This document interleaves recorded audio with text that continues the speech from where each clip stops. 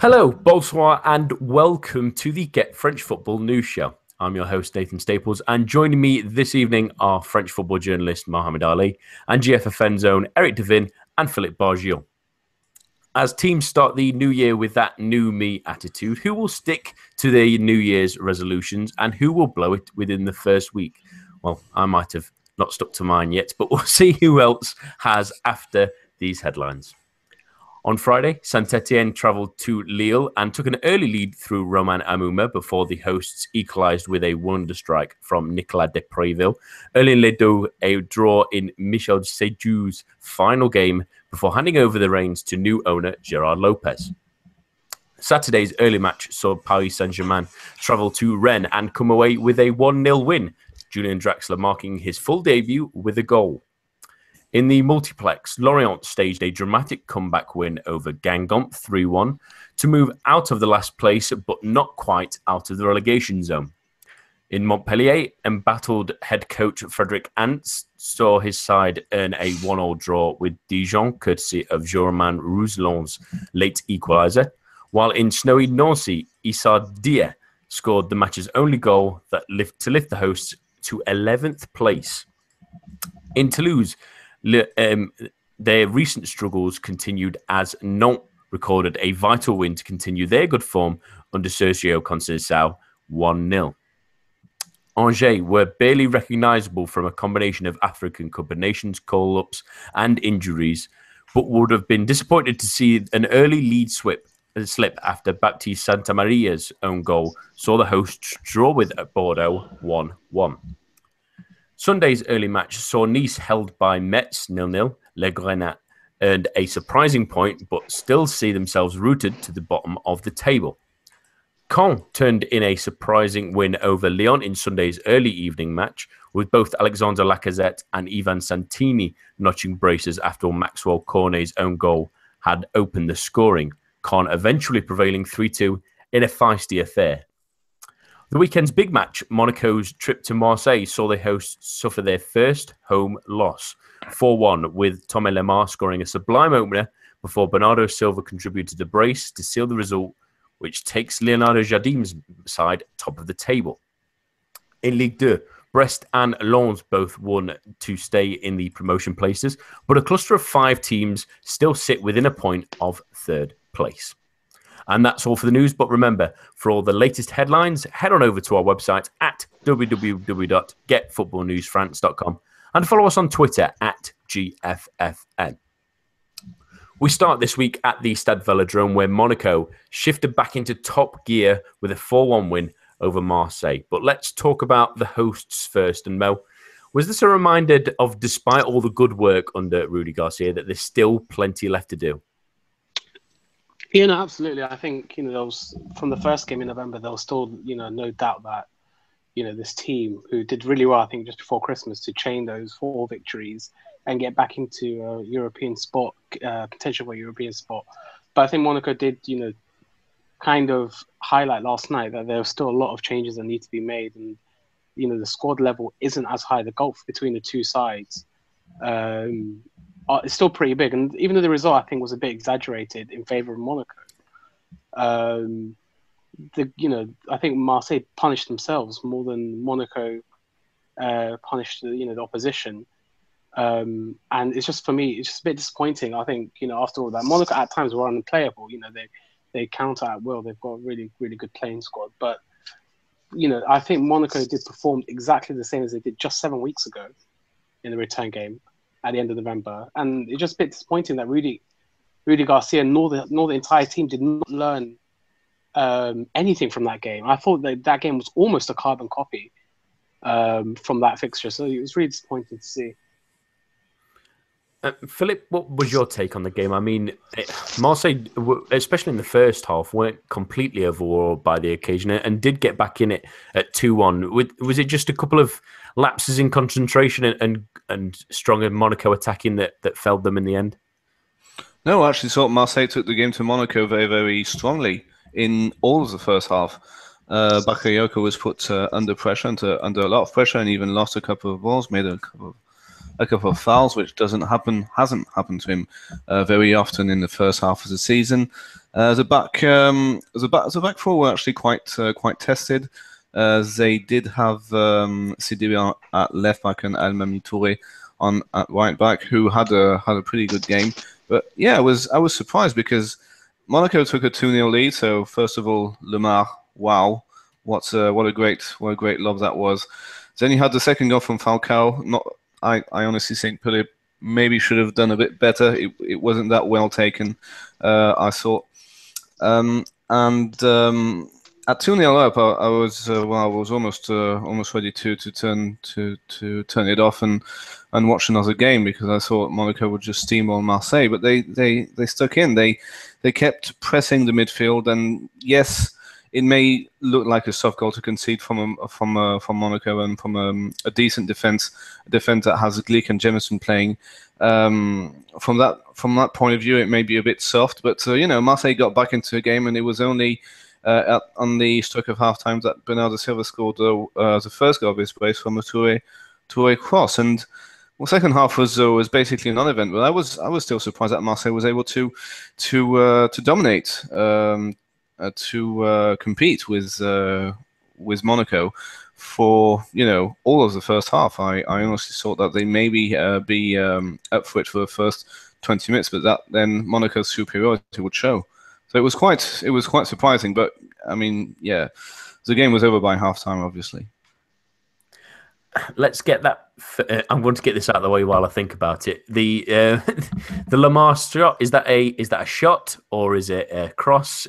What are we banking for here? Cross. I'm not so sure. Yeah, he was looking at your man. Sure he meant it. Yeah, I'm not so sure he quite meant it, but nonetheless, let's take nothing away. It was fantastic. But I do want to mention one player on the Marseille team, Eric, that maybe had. Let's say he had a game of two halves, in the sense that he was pretty good going forward, but he left some gaps going back, and that's Sakai again. And we've mentioned him a couple of times. Is he at fault for a couple of the Monaco goals for being so out of position as they counter? I think so. I think that tactically, I think Garcia got it wrong. I understand his need to want to play consistently with his 4-3-3, but I think with the personnel that he didn't have available to him, notably Clinton N'Jie, he didn't quite have the personnel to play this way. He has shown a 3-5-2 in the past, notably against PSG earlier in the season, soon after he'd taken over. And I think it might have been a better idea to go with that. Sakai is decent going forward and has been all season. Maybe to play 5 at the back or 3 at the back and push Sakai further forward and drop Rekic for Doria and have 3 orthodox center backs. I think Marseille would have been a little bit more solid. So is Sakai at fault in terms of individual? To some extent, but I feel like it would be more to do with Marseille's tactical setup as a whole. I think that knowing how much Monaco like to play on the counter and to have width as well, it just doesn't make sense to play that same system with the personnel that he had available. It may have worked against Toulouse, but it's not going to work against a Monaco team that seeing that Nice had drawn are going to be chomping at the bit to go top. Mo, let's talk about the attacking sense from Marseille, because like we've already mentioned, in the first half they were pretty decent as well. Do you think that the combination that Garcia decided to use in Thauvin and Cabella on the other side, were they the right choices going ahead of this? And obviously Lopez joining those 3 when needed? I think they were not so much the right choice. I think it was the only choice, really, at the moment, considering the other players on the bench, Cowie and Sarr, are not really of high quality, and you have NG gone off to the African Cup of Nations. But it did work. I think in the first half, especially Cabella, just after 2 minutes, was denied by Subasic, and if he was just a little bit more clinical in front of goal as well, Marseille could really have had, I thought, about 3 or 4. Goals, even if Cabella had just been better in his decision making, as well as Gomis as well. That first 25-minute period, I think if we just had players of a slightly higher quality, Owen would have put them away. But that's just it didn't work out, and Monaco rightly punished them for it over at the other end. But attack wise, I think even though Marseille have only scored about 23 goals in 20 games, which is really not a good ratio for a club their size. In the last couple of games, the attacking endeavour hasn't really been all bad, considering the team has created chances. It's just about finishing them. But Gomez sometimes is isolated up front. Thauvin comes in off the right, but the cross is coming in, and the final ball is always isn't always of high standards. So you do need a few more clinical plays in that position to start putting them away. What do you make of Garcia's claims that the referee was playing against Marseille? Well, I think a little bit exaggerating, but obviously that cut does stem from two really bad decisions by the referee. And Clement Turpin, he's got a really bad record against Marseille because it's not the first time. It definitely isn't the first time, and I kind of saw this coming. Like every other game but one that Turpin's refereed for Marseille for the last year or two, we've come away with a really, really big complaint against him. The Gomis goal, I can't remember if it was like 1-0, but definitely just before Rolando did score, I'm sure. When he put the ball in there, that was clearly onside. To everybody where I was watching yesterday, and it wasn't even close, really, to be honest. And then the injury on Cabella, who you saw had he required 7 stitches, but didn't call any foul whatsoever. Two big calls missed by Turpin, who I thought let Monaco off as well. With a couple of their challenges, I didn't like his performance at all last night. But then again, at the end of the day, you have to look at the result, and the result was a big win for Monaco out of chances that they created where Marseille just gave them so much space. So then again, you can't really fault the referee. It wasn't a game-changing decision at the end of the day. I would have understood if it was. Because I thought. So if I understand, do you think there was a foul on Thauvin on the build-up of Falcao's goal, or not? Sorry? Do you think there was a foul on Thauvin in the build-up of Falcao's goal because the ball was? I was more 50-50 on that. I didn't think it was a heavy foul, but for me, it was kind of it's just. I think sometimes supporters are more keen to point out something just for the sake of it. But the fact that they called out Thauvin is because Marseille were actually so far up the field that they broke away with one player in one defender in his own half, and it was just so easy that Falcao had an absolute age to put that ball away, and then you'd complain about there's no point complaining about Thauvin whether there was a foul or not in the half when he's got a whole length of the pitch to run. I didn't think there was a foul there. I thought specifically, the main cause for Gomis, definitely that was the one that was absolutely inexcusable for me. Yeah, sure. Because I didn't think that Zambo Anguissa or Vainqueur had that bad a game. I thought Monaco was just that good on the counter and that good at passing between the lines, and Bernardo Silva was absolutely unplayable.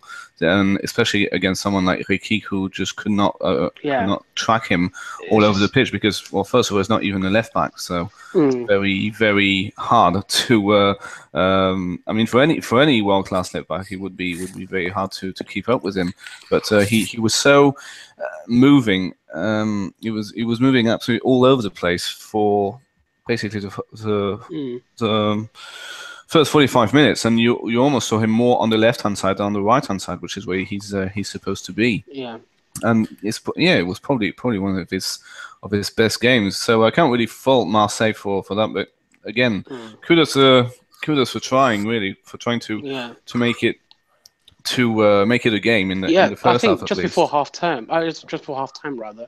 I thought it was a really, really close game. Monaco did obviously score 2 quick fire goals. I thought the Lemar goal right at the beginning was a bit of a sucker punch, considering OM had been dominating. But the way they got really back into the game in between the Falcao goals and just not letting down. I honestly thought at 2-1 that we would have got the second. But again, Monaco, give them an inch of space. And this is where you really have to praise Leonardo Jardim and just the players that he has at his disposal. They just eke out the shape of the team, the movement, where players get in behind the defenders and then they immediately, get involved. Yeah, Yesterday was just amazing for that. I could anticipate where the players would be moving 5 seconds before it actually happened. It was just fantastic. But that's the thing, though, isn't it? I actually saw that Monaco didn't play that well in the first half. Not talking about the counter attack, but in terms of sitting deep and keeping the ball, like Bakayoko, Fabinho, Gleek, Jemison, Sidibe. They've definitely had better evenings. Yeah, they didn't control. I didn't feel like they controlled anything. Let's talk about that exciting attack, really. And Eric, I'll bring you in on this. And just a crazy stat that I saw on there, who scored yesterday, that Marseille, 34.8% of the goals they've conceded in Ligue 1 this season have been to Monaco, which is an astonishing stat. And they 60 goals in 20 games is absolutely ridiculous. And they were at their scintillating best yesterday at times, weren't they? Yeah, absolutely. I think that this team, were... Okay, the two last matches that Monaco played, they were overwhelming favorites. And I think that we saw from Sochaux, we saw from not Gaslick Ajaccio, AC Ajaccio, how this team can be got at and played, and to have a match contested against them in a scrappy, aggressive way, and that rattled Monaco. We saw how this team is, a lot of them are a little bit on the younger side, and they're rattled by that. But I think that Marseille, be it a sense of pride or Garcia's general ethos as he approaches tactics, may have got it a little bit wrong by trying to be open and be attacking. I know they're at home. I know they're playing in front of their fans, and they don't want to make it seem like they're laying down. We saw Rennes do something similar, and that backfired on them against PSG. And we'll come out of that later. But I think a slightly more cautious and negative approach may have earned Marseille a draw. I don't think that Monaco were at their best defensively. I think that, as you rightly say, Mo, that the Gomis chance should have been a goal. I think that Jemerson and Gleek both sort of had matches to forget. I think Marseille were there for the taking, and shown that they have been there for the taking. In terms of a team that just has a little bit better finishing and a little bit better focus, but that wasn't the case. Marseille tried to play an open attacking game, and it backfired. Now, Mo, I don't know. I mean, do you think for this Marseille team right now that Garcia should be his typical attacking self, or do you think that they should have taken a little bit more caution? Not necessarily tactically, but just in the general way that they approach the match. I mean, I totally agree with your comment there. I think being at home and being in the Velodrome crowd, you can't really just sit back. The conditions are not there really just to sit back against a Monaco side who I would have thought would have had actually a bit of trouble, considering that over the last 2-3 games they've slowed down. I would say they eat past Sochaux and Ajaccio in the cup, and I would have thought with a bit of intensity from Marseille, something might have happened. But I thought they did prove in Paris that they could sit back and absorb the attacks, absolutely close out any spaces against the creative players. And I thought, when I said to a friend after that game that if there's ever a game that Marseille just need to absolutely close the door, that they've got great experience from that Paris fixture. But then again, against Monaco, home and away, we've conceded 8 goals in just under 7 weeks. And I just thought it was ridiculous. I think the way they just, we don't have the squad. We really don't have the squad to match up to Monaco at the moment. And I would, in hindsight, it's obviously a wonderful thing. Would it be better to have started off on the back foot yesterday, defending, and maybe towards the last 15 minutes, maybe go ahead and grab a goal? Probably not. I don't think Marseille would have wanted that. But then again, Garcia went with a risk, and it didn't pay off in the end. Saying this isn't the end of the world for Marseille. I mean, yeah, absolutely not. I mean, nobody really expected. Well, maybe it's a bit harsh, but this result isn't a surprise. The surprise is the gap in the scoreline, knowing Rudy Garcia, that he's quite a structured coach. But there's no real shame, at least this season, in losing at home to Monaco. Absolutely, and also I think the result was kind of made easier by the fact that everybody around Marseille lost over the weekend anyway. So it would be interesting to see. Marseille are still 6, 4 points behind Lyon. Next week in Lyon, it'll be really interesting to see how he gets his tactics away from home. Does he go for the draw, like Eric said, or does he, kind of change his side around and maybe because obviously if Lyon do win next weekend, fourth is absolutely out of the question for Marseille, I believe. Let's talk about that. Talk about the hot button topic with Marseille at the moment, and that unfortunately is Dimitri Payet and his insistence to leave them from West Ham. There's been 2 bids reportedly rejected today of around £20 million. Supposedly they've upped that to 21 million. The meeting early today was supposedly lasted about 15 minutes, so it doesn't seem like the two sides are talking too coherently at the moment, and there are a report on Sky Sports just at the moment that he only wants to leave for Marseille mainly due to family reasons. Marseille's the only club he's willing to go to. Are you excited of a potential return from him, Mo? I mean, yeah, to an extent, yeah, because this is a player that's obviously approaching world class.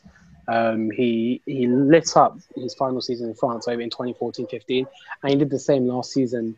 For West Ham in the Premier League, a lot is said about how players from France can make the grade in England, but he's definitely the one that's bucked the trend. Particularly last season, he's massive,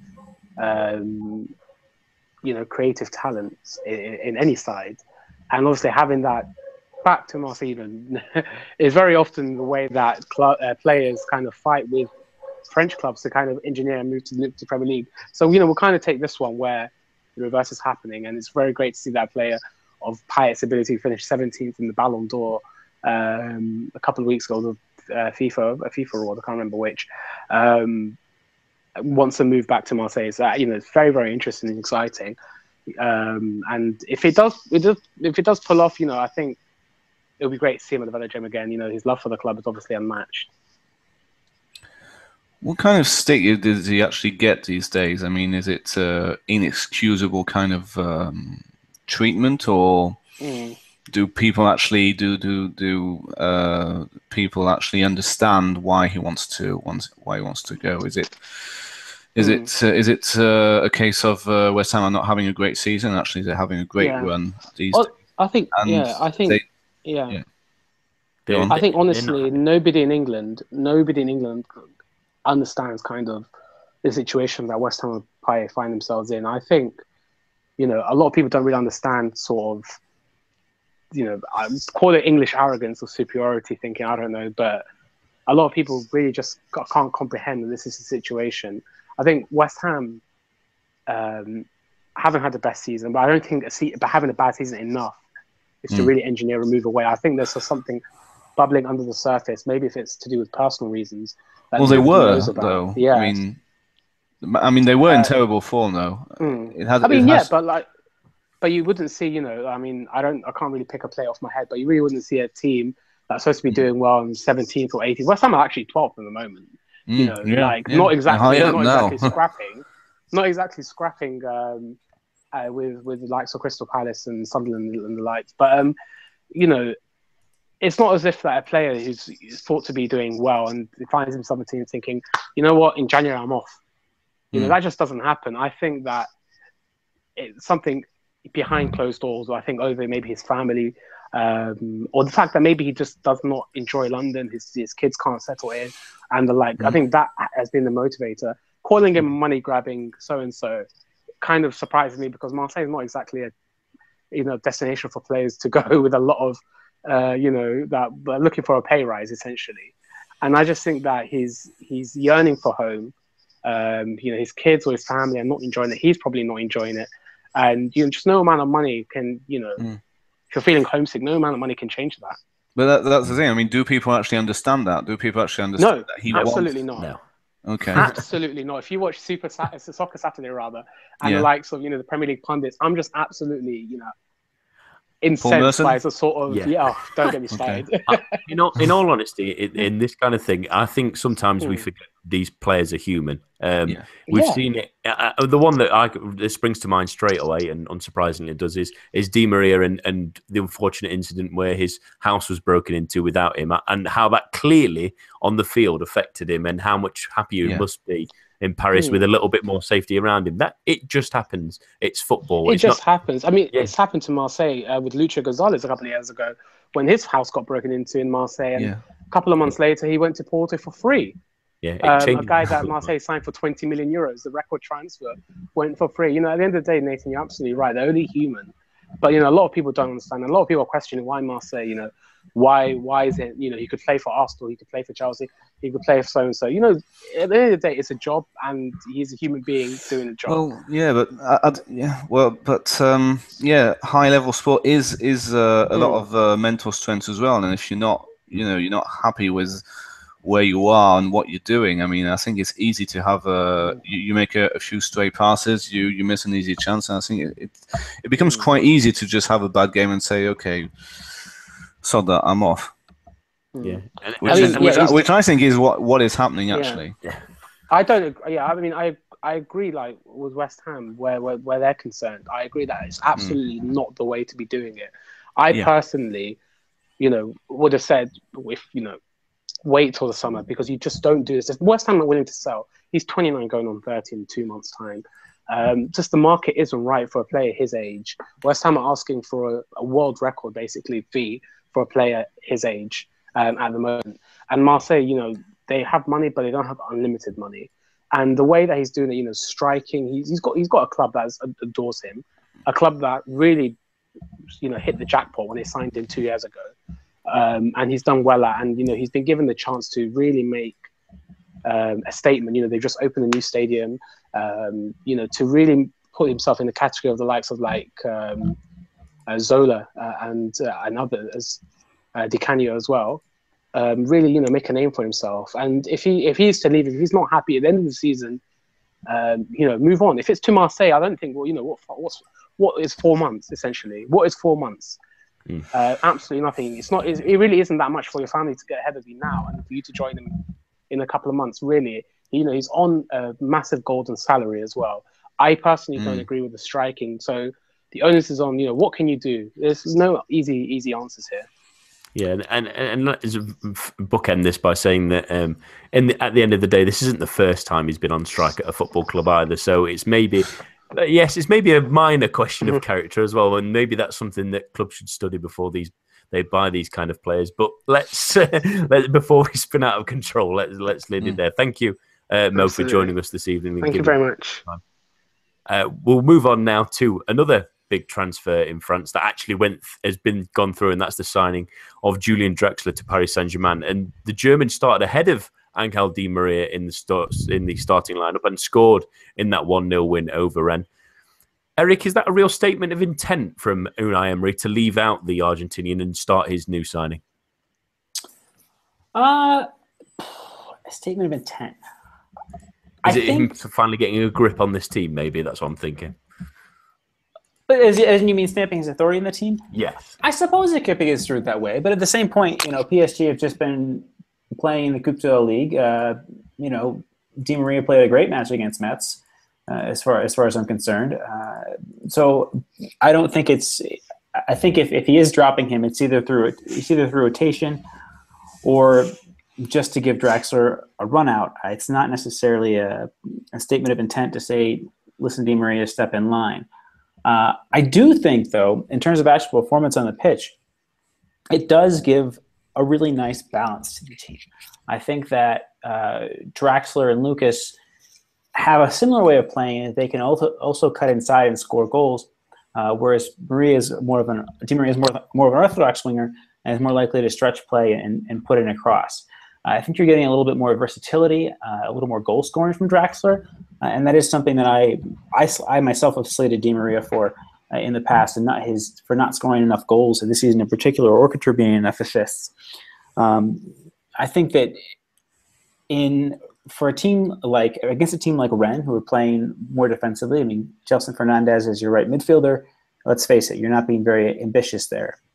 I think that in that case, that Draxler makes more sense, but I think that for the time being, and we'll see how this comes to bear. But I think for me that Emery is going to stick with Di Maria in the biggest matches that are more important. And I think as ludicrous as it may sound, playing against Metz in the Coupe de la Ligue was, at this point in time, more important than playing against Rennes in the league.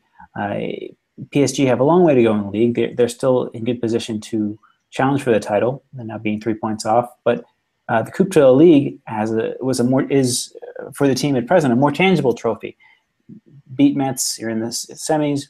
Win that match, and then you're in the final. And that's the first trophy of the Emery era. And that's a very important step for him to take. I mean, he was brought in again to win European trophies, but I think there's been also some discussion that is important to think about. Had PSG taken the league for granted, and that there necessarily needs to be a focus on these so-called lesser trophies as well to sort of keep things ticking along, keep the players happy, keep winning things. So I think for this match in isolation, I think we're a little too early to make any big conclusions, but I do see how there's more of an attacking impetus when Draxler's on the pitch, and I think that could be useful against some more negatively focused teams domestically. I think a lot of people were actually quite happy to see Di Maria on the bench and see him actually challenged and not getting the nod in front of Lucas each and every time, every single game.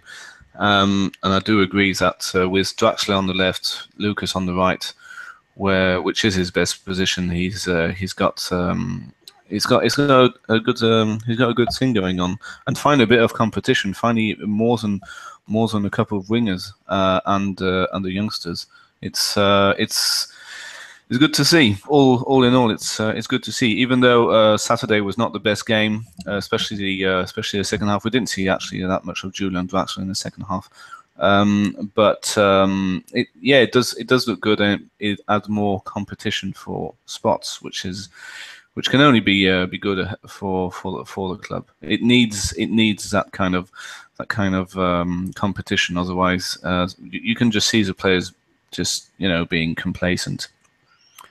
Speaking of competition, is there any more signings that the club needs to do this window? Maybe some more competition for Cavani, Philip, or maybe some defensive reinforcements? Well, that's a big problem because if PSG are going to buy another striker, he needs to be able to play the Champions League, because the aim here would be to win the league, compete against Monaco and Nice. Although I reckon it's more going to be against Monaco. And do something against Barcelona. But if he's already playing in the Champions League, I don't really see who. I honestly don't think Kluivert has anyone lined up to buy as a centre forward. I don't really see something going on. If I'm being completely honest, I don't think anyone will be signed until January 31st. There are talks of James Rodriguez. Not heard a lot else. And yeah, to be honest, I do believe that PSG need reinforcements. They need reinforcements in the big games, but aside from the game against Monaco in a couple of weeks, the probable final of the Coupe de la Ligue against Monaco, and the doubleheader against Barcelona, there won't be that many big games to come until the end of the season. So I'd probably wait the end of the season. If I were PSG, and think about who my real targets are, start contacting them now, or maybe even buy them now and loan them for the rest of the season. I just don't see anyone new coming in. Eric, is that the same thought in your head for this January transfer now? Is that PSG done for this window? I think so. I think the other mitigating factor here, and I'd like to get Philip's take on this as well, is the fees that are being linked with players from Chinese clubs. I mean, we've seen Diego Costa, Griezmann is another one who I've seen a couple of things about moving to China. And the fact that these fees are even being bandied about means the market's artificially inflated.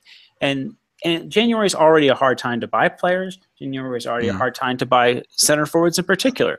So I think that PSG, if they're really going to go all in on giving this team to Emery and letting him put his mark on it, I think that they should allow him to take a holistic approach and bring a player in this summer. Personally, if money were no object, I think I would bring in Aubameyang. I think that his style of play is perfect for PSG, but That's just me. I do think that the current situation in world football in terms of availability of players and the prices is a mitigating factor right now. And I don't think that PSG money spent. I don't think money spent now would be money spent wisely. Yeah, same. And plus, I mean, who are PSG compared to Borussia Dortmund or Bayern Munich or Barcelona or anybody else? I mean, I don't. Aubameyang doesn't strike me as a guy who will say, "Oh, PSG want me. Well, I'm going to go all Dimitri Payet, go on strike and just wait until I get my move." I just think that it would be a great transfer for PSG, for the club, for French football to get Aubameyang back from the Bundesliga, but ultimately I think he's quite happy where he is, and this is where it's very, very difficult, because you need players who are at not as good clubs, and maybe that do actually want to play for PSG. Well, does that mean maybe a Lukaku? Maybe I'm still throwing that one in the hat. Yeah. The one thing I would say about Aubameyang is Dortmund are having a bit of a tough season, and I wonder if, given his age, and I think he's 28 this year, given his age, he's looking at his potential and saying, well, Dortmund are going to keep rebuilding with these youngsters. That's the way they go. They sell players. They sell a Hummels. They sell a Götze. I know Götze is back, but you take my to Bayern Munich. Or to anybody else. I mean, Mkhitaryan, Gundogan as well. And there's this constant churn of players. So I kind of wonder if, from Aubameyang's perspective, that he views Dortmund as being perhaps maybe bumping up against a ceiling that they're not going to go any higher. If there could be something to that's the reason that I might put him forward as opposed to a player at a club that's a little bit more settled. So that's my thinking there. That a constant churn of players for Dortmund might be a source of frustration. And I wouldn't mind us buying Dembele back, in a couple of years. Can we bring everyone back to French football? Yeah, it could be good, decent competition for Di Maria in 3 seasons. But I don't think it'll still be there. But the years that French football starts buying back all their French players, blimey, that'll be a good one. Martial will be next. Maybe. Let's move on to two teams that didn't have quite the start to 2017 as they'd hoped, as Nice drew with bottom club Metz and Lyon lost 3-2 to Caen. We'll start at that draw at the Allianz Riviera, Eric. Is this a sign that they're going to miss some of those players that are out at the moment, like Seri at the African Cup of Nations and Belhanda and the like? Oh, undoubtedly. I think looking at who is available for Nice, obviously you're missing Balotelli from suspension, and he'll be back. But I mean, this was their first choice lineup. Maybe you can make a point about Cardinal versus Benitez, but I thought Benitez had a really good game, a really good match. So I would have no issue with that. I think that maybe you might want to bring in Acerich, but I believe he's injured as well for the time being. So it's going to be a frustrating next couple of weeks for Nice. Even with Balotelli back, I think that the creativity and the inventiveness that they get from having Seri and Belhanda in the side is really what makes the difference.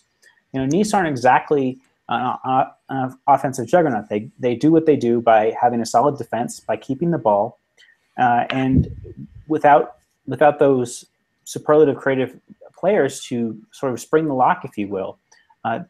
This might not be their first scoreless draw until they get Belhanda and Seri back from injury and AFCON, respectively. What's wrong with Walter already? I'm trying to remember. What's wrong with an injury? Or Remy Walter, the number 18, who has played basically every game in midfield, has kept Costello out of the side. I think he was injured at the weekend. Okay, but not for long though. Not seen any reports, I don't think. Yeah. So that would suggest to me that it's not long-term injuries, but what they did look like what I did in the midfield. What I was surprised about is a formation 3-4-3 with Lucien Favre completely changing everything instead of maybe putting someone who's not that, shall we say, accustomed to be playing behind Alassane Plea. having a three-man midfield like they always had. I mean, this time around it was only Cotillo with Cyprien.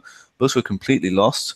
Having Ricardo Pereira on the front right of a 3-4-3, you didn't know where he was. Musamba was a bit more comfortable in that role, playing sometimes midfielder, sometimes winger. But it just didn't work from the word go. Metz were more present in midfield, and Benitez had more work to do than his opposite number. And I just thought, Fav, why don't you change the whole thing after 20 odd minutes? We can all see it's not working, and that you're not troubling Metz. You're probably not gonna test Didier enough. Well, they did a bit. But why don't you change it? And why didn't you replace Player when he was obviously struggling? It's almost as if he was trying to prove a point and say, okay, I'm going to try and play 3-4-3. It's not working. I'm gonna waste 2 points on a home game against Metz, and so that nobody will criticize me for playing this formation ever again. I just didn't see the whole point in that game, and that's not just because I was live tweaking it yesterday and I was bored. Well, so hold on, Philip. You're saying you would rather have seen them play 3-5-2? Yeah. With Denis and Play up front. It's a tough one, isn't it? We don't even know what this guy's like. We don't even know he's had so few opportunities. I mean, maybe it would have worked. I like what I've seen from him. That is a fair point. I mean, this is the thing, right? If managers have injuries, oftentimes they'll say, "I need the best 11 players on the pitch." But if that comes at the risk of having to play several of them out of position, and essentially you had the back line and Dalbert playing their correct positions, play as well, but Pereira's playing further forward than he's used to. Suke is having to function as an auxiliary midfielder. Cyprien and Cosiello. No, he was, and that's the thing. I watched this too. Cyprien and Cosiello, their roles are slightly different, as you rightly mentioned. It's a two-man midfield as opposed to a three-man midfield. So you may be onto something there, Philip. I think that the consistency for 10 players versus giving Donis a try in Belhanda's spot might not be the worst thing in the world. If Walter is back at the weekend, then I think Nice will look a little bit more positive. But it's certainly a salient point. I mean, it's not even the fact of you can play whoever you want next to Play up front. It doesn't even have to be that comfortable in the role. It's just Play with a midfield trio. Otherwise, you're just not going to have any impetus in midfield. It just didn't seem to be working at all. And also, one last thing about Nice. Malang Sarr seems to be having a rough time. It's been going for a couple of weeks now. Well, a couple of weeks, December and the start of this year. But he seems to be much less confident these days than he was before for some reason. I'm not sure why. I'm just looking at that Nice bench of Poupin, Bernard, Donis, Belmi, Marcel, Mau, and Bassetti. There's maybe a little length of depth. That's maybe why he's thrown out that 11 of probably is what he feels at least is his best team. But a bit of an anomaly this weekend. They might hopefully pick that up back next week and keep the title race exciting. But a really surprising result. Same we've talked about how indifferent Caen can be, but Lyon again, after picking up before the start of the winter break, have again knocked themselves back with a poor result, Eric. And is this one excusable? Really, they were 2-0 down relatively early on. They pulled it back before half time, but they still couldn't quite find a goal and eventually succeeded Team Van Santini. Excusable? I mean, that's a tough thing to say. I think that what this match came down to is that Caen have been awful on the road. And this is something I'll address in my talking points that'll be out tomorrow as well. Caen have 1 point on the road all season. They're the worst team in France. Now, they're on the road against Nantes midweek this week, and they've got more matches on the road against relegation rivals coming up. You're waking up, Eric. Sorry? No, it's fine. It's okay. Carry on. And that being the case, Caen had to see this as being a place they had to get 3 points. So, but credit to them, instead of being negative and nasty, they played a physically aggressive game, and that unsettled players. You can see that Valbuena, Tolisso, Fekir, those three in particular, were incredibly frustrated with the physical approach that that Caen took to the match. There were 47 fouls in this match, which was better than a foul every 2 minutes between the two sides. So they got what they wanted. They got Lyon to react, to play physically with them as well, and to frustrate them. Fekir was magnificent last weekend against Montpellier. 3 assists and a goal. He was nowhere near that player, even though they were playing the same situation with essentially the same 11. So Caen took the opportunity to get Lyon rattled, and they couldn't get back in that. Lacazette had 2 goals. That shows he's better in quality, but I think that particularly for the likes of Fekir and Tolisso, these are players who are incredibly talented but have struggled at times in adverse situations, of which this was one. And I think that to me is what it is. If Genesio can't bring that team to play to an approach that can avoid being sucked into that nasty physical chippy match that Caen were trying to play, then what do you have? What do you have? You have the result that's deserved. I think that credit also to Caen for being more positive. They've moved to a 3-4-3 from a 3-5-2 to privilege Jan Carmo and play him as more as an orthodox winger. I think they look great as a result. But yeah, Caen got this right. Lyon got this wrong. They didn't have the mental strength to deal with Caen's approach, and that's that. Philip, what was your take on this one? I mean, there was a decent game from Lacazette and scoring the 2 goals, but Maxwell Cornet scores an own goal and doesn't have the greatest of matches. What was your take from this one?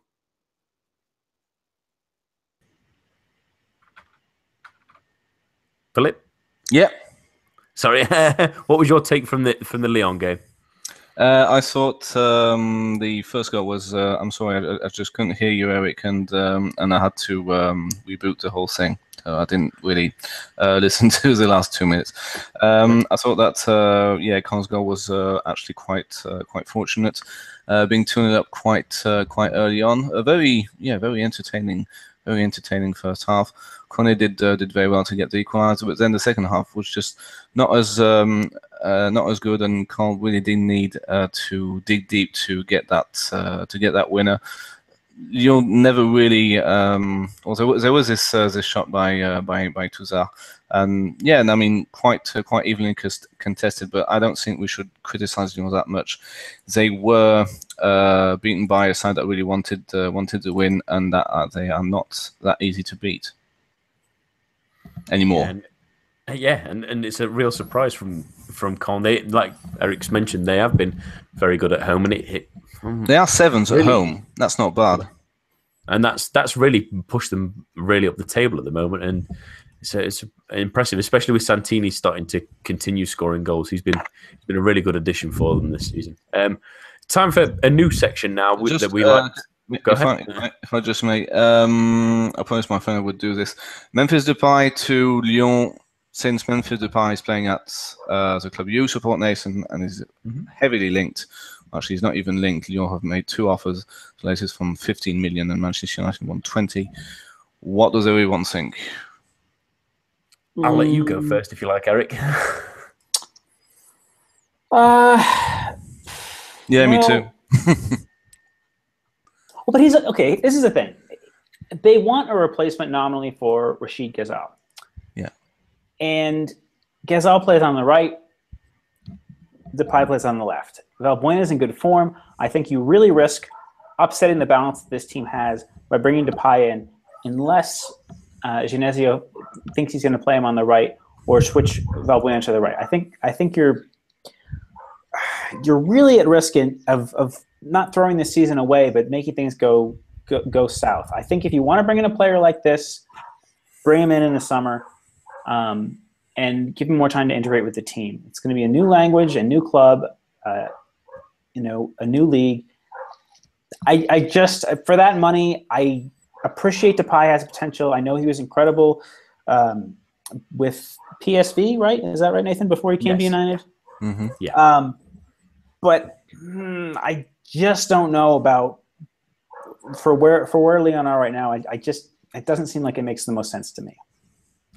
I agree with Eric in the sense that I think it's maybe a slight warning sign that there's no other clubs in for him at all. Supposedly, Lyon are the only club that's contacted United about Depay. there's no one else throwing their hat in. No one from England at the moment is throwing their hat in either. Even at, I believe we're asking for 17 million euros, and the current offer stands at 15 million. So there's a little bit of ways to go. But does he fit Lyon? He's a bit mercurial. He certainly has talent, but he's never been consistent at United. He had a good run of games at the start of the season under Louis van Gaal last year. He didn't really do anything enough. He looked okay at times, and then he dropped off a cliff. He seemed to have the right attitude coming in, but he's barely played this season after that. He's made a couple of substitute appearances. There's too many players in front of him at Man United now. Is he going to upset that balance at Lyon at this moment in time? Maybe, but also is maybe Lyon thinking that in the summer there might be more competition, so the price may go up, or he might go somewhere else. Maybe that's the motivating factor there. If he can produce the form we've seen in the past at PSV and Holland and with the Netherlands, he could be a really terrific, underrated signing and possibly cheap at that. But if he carries on playing the way he has done for Man United, it might be a waste of money, really, in all honesty. Well, that's the thing, though. He hasn't really played. I mean, he's played 4 substitute appearances, and most of them he came onto the pitch with less than 10 minutes to go. So wouldn't he benefit from being a squad player at Lyon well, they do have, Lyon do have the Europa League, so he could help them in that competition. Yeah, he'll be cup tied. Oh, shit. So, yeah, you're right. Yeah. I didn't think about that. Well done. Or maybe in other league games, and then play a bit more regularly next season once he's settled. A bit like Marcos Jemison coming in January and not being very good at that from the start, but then having a good preparation and then becoming a decent player for Lyon, which I do reckon that could happen. He could also be bought in August. I mean, that's an option as well. I think the only reason they're pursuing this deal so hard now is I think they think I'm not saying necessarily a bigger club, but other clubs with more opportunities might come in for him, and this might be a good time to sign someone who could potentially be very good, especially if Lacazette or Fekir were to go in the summer. I think that's probably the motivating factor at the moment, but I'm not the biggest fan of it for Lyon at this moment in time. In the summer, maybe for them, but like I say, competition then maybe is a little bit of a worry. But we'll move on now to a new section, what we like to call the verdict. I'll throw a topic at a pundit. That can be a team, a player, or anything like that, and they will reply whether they think things look on the up or if they look like they'll go downhill from where they are. So this week, my topic is Nancy, who have lost just once in their last 10 games in all competitions, if you would believe it. Eric, have they made themselves safe from this run, or is that maybe just an illusion and a bit of a hasty thing to go to now? No, I don't think so. I think that having watched them against Nantes in the Cup, they have a good organization. They may struggle a little bit with injury, with Michael Chrétien being injured and Clément Lenglet being sold. But Pablo Correa has this madcap rotation system, and it's when he first started the season, I think most of us were like, really, you're going to literally change 5 or 6 players every match and hope you can get away with it in a very competitive league. But believe it or not, it's worked. I think that he's gotten surprising performances from the veteran players he's brought in, the likes of Alou Diarra, the likes of Benoit Pedretti. I think when they played have been excellent. I think Tobias Padilla, the young left back / center back, has done really well as well. And Youssef Ben-Esser, who's on loan from Monaco after being purchased, has done well as well. I think there's a lot of balance to this team, and I think that in rotation, that allows Nancy to be really aggressive and to be really physical. And they don't have a ton of goals. That is a problem. I'm not going to shy away from that. And that does worry me. I think that some of their forwards, bringing in Christophe Mandon, who've had success in Ligue 1 in the past with Guingamp, has been perhaps not the best. Anthony Cora struggled a little bit to make the leap to Ligue 1. But I think all in all, Nancy's spirit, Nancy's organization, it puts them in a really good place. They don't have, you look at a team like Metz that are struggling at the bottom of the table. They don't have the same willingness to play in an organized way either. And you look at Angers, who are missing so many attacking players at AFCON. They're in danger. Lorient can be brilliant going forward, but defense is an issue there. And they're trying to address that with the acquisition of Peybernes from Bastia, but that's another one. Bastia themselves have issues with discipline. So I think that in that regard, if you stack up those reasons, the Nazi look really good, especially compared to their competitors. They seem to have a really impressive spirit about their play and about the way they relate to each other on the pitch. And it's missing from some of these other relegation-threatened teams who seem to have, if they brought in veteran players, there's somewhat of a mercenary aspect to the way that they're playing, and it doesn't come off as well. So I think well done to Correa, well done to Nancy for being where they are at this point. The second worst attack in the league, and they're in 11th place. It's pretty impressive. Philip, do you think this run has been enough to keep them safe, possibly? I mean, they're 3 points off Saint-Etienne in 8th, which is amazing to say when in October time they looked destined for the drop. Yeah, but they're also 4 points from the playoff spot from Angers, who are 18th. Very great run of form for Pablo Correa with beating Angers and now beating Bastia. They're making Marcel Picot some kind of Bastions. They won five games in a row since a home defeat to Paris Saint-Germain back in October, mid-October. And I think in this league, if you do win your home games, you should be able to be safe. I mean, they are an awkward outfit to deal with. They've drawn five times away from home, but it'll be tough until the end. One thing that they should feel optimistic about is that Pablo Correa is an experienced manager. He's been at Nancy all his life, a bit à la Giroud with Auxerre, and just knows how to get the job done. In terms of players, they've got they do have what it takes. It's not a bad set of players. I just think that the relegation fight is just so tight this season that it will go down to wire. And to be honest, I don't see Nancy going down, but aside from Metz, I don't see anyone being dead set for going down since Nantes changed managers, Lille as well. It is looking up for Nancy, going back to the question at hand, but I reckon that they'll be looking over their shoulders until the very last match day.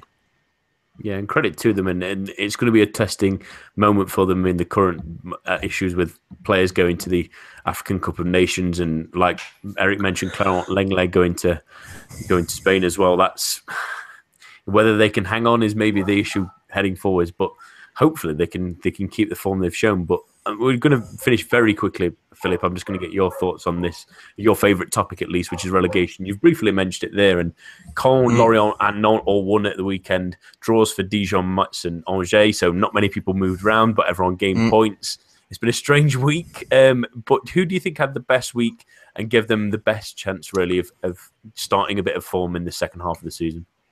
I'm going to go with Caen. Big win against Lyon.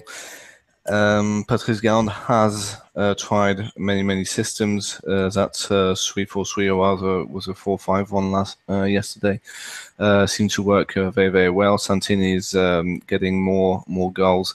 Caramo is lightning quick down the right wing. Some good defending.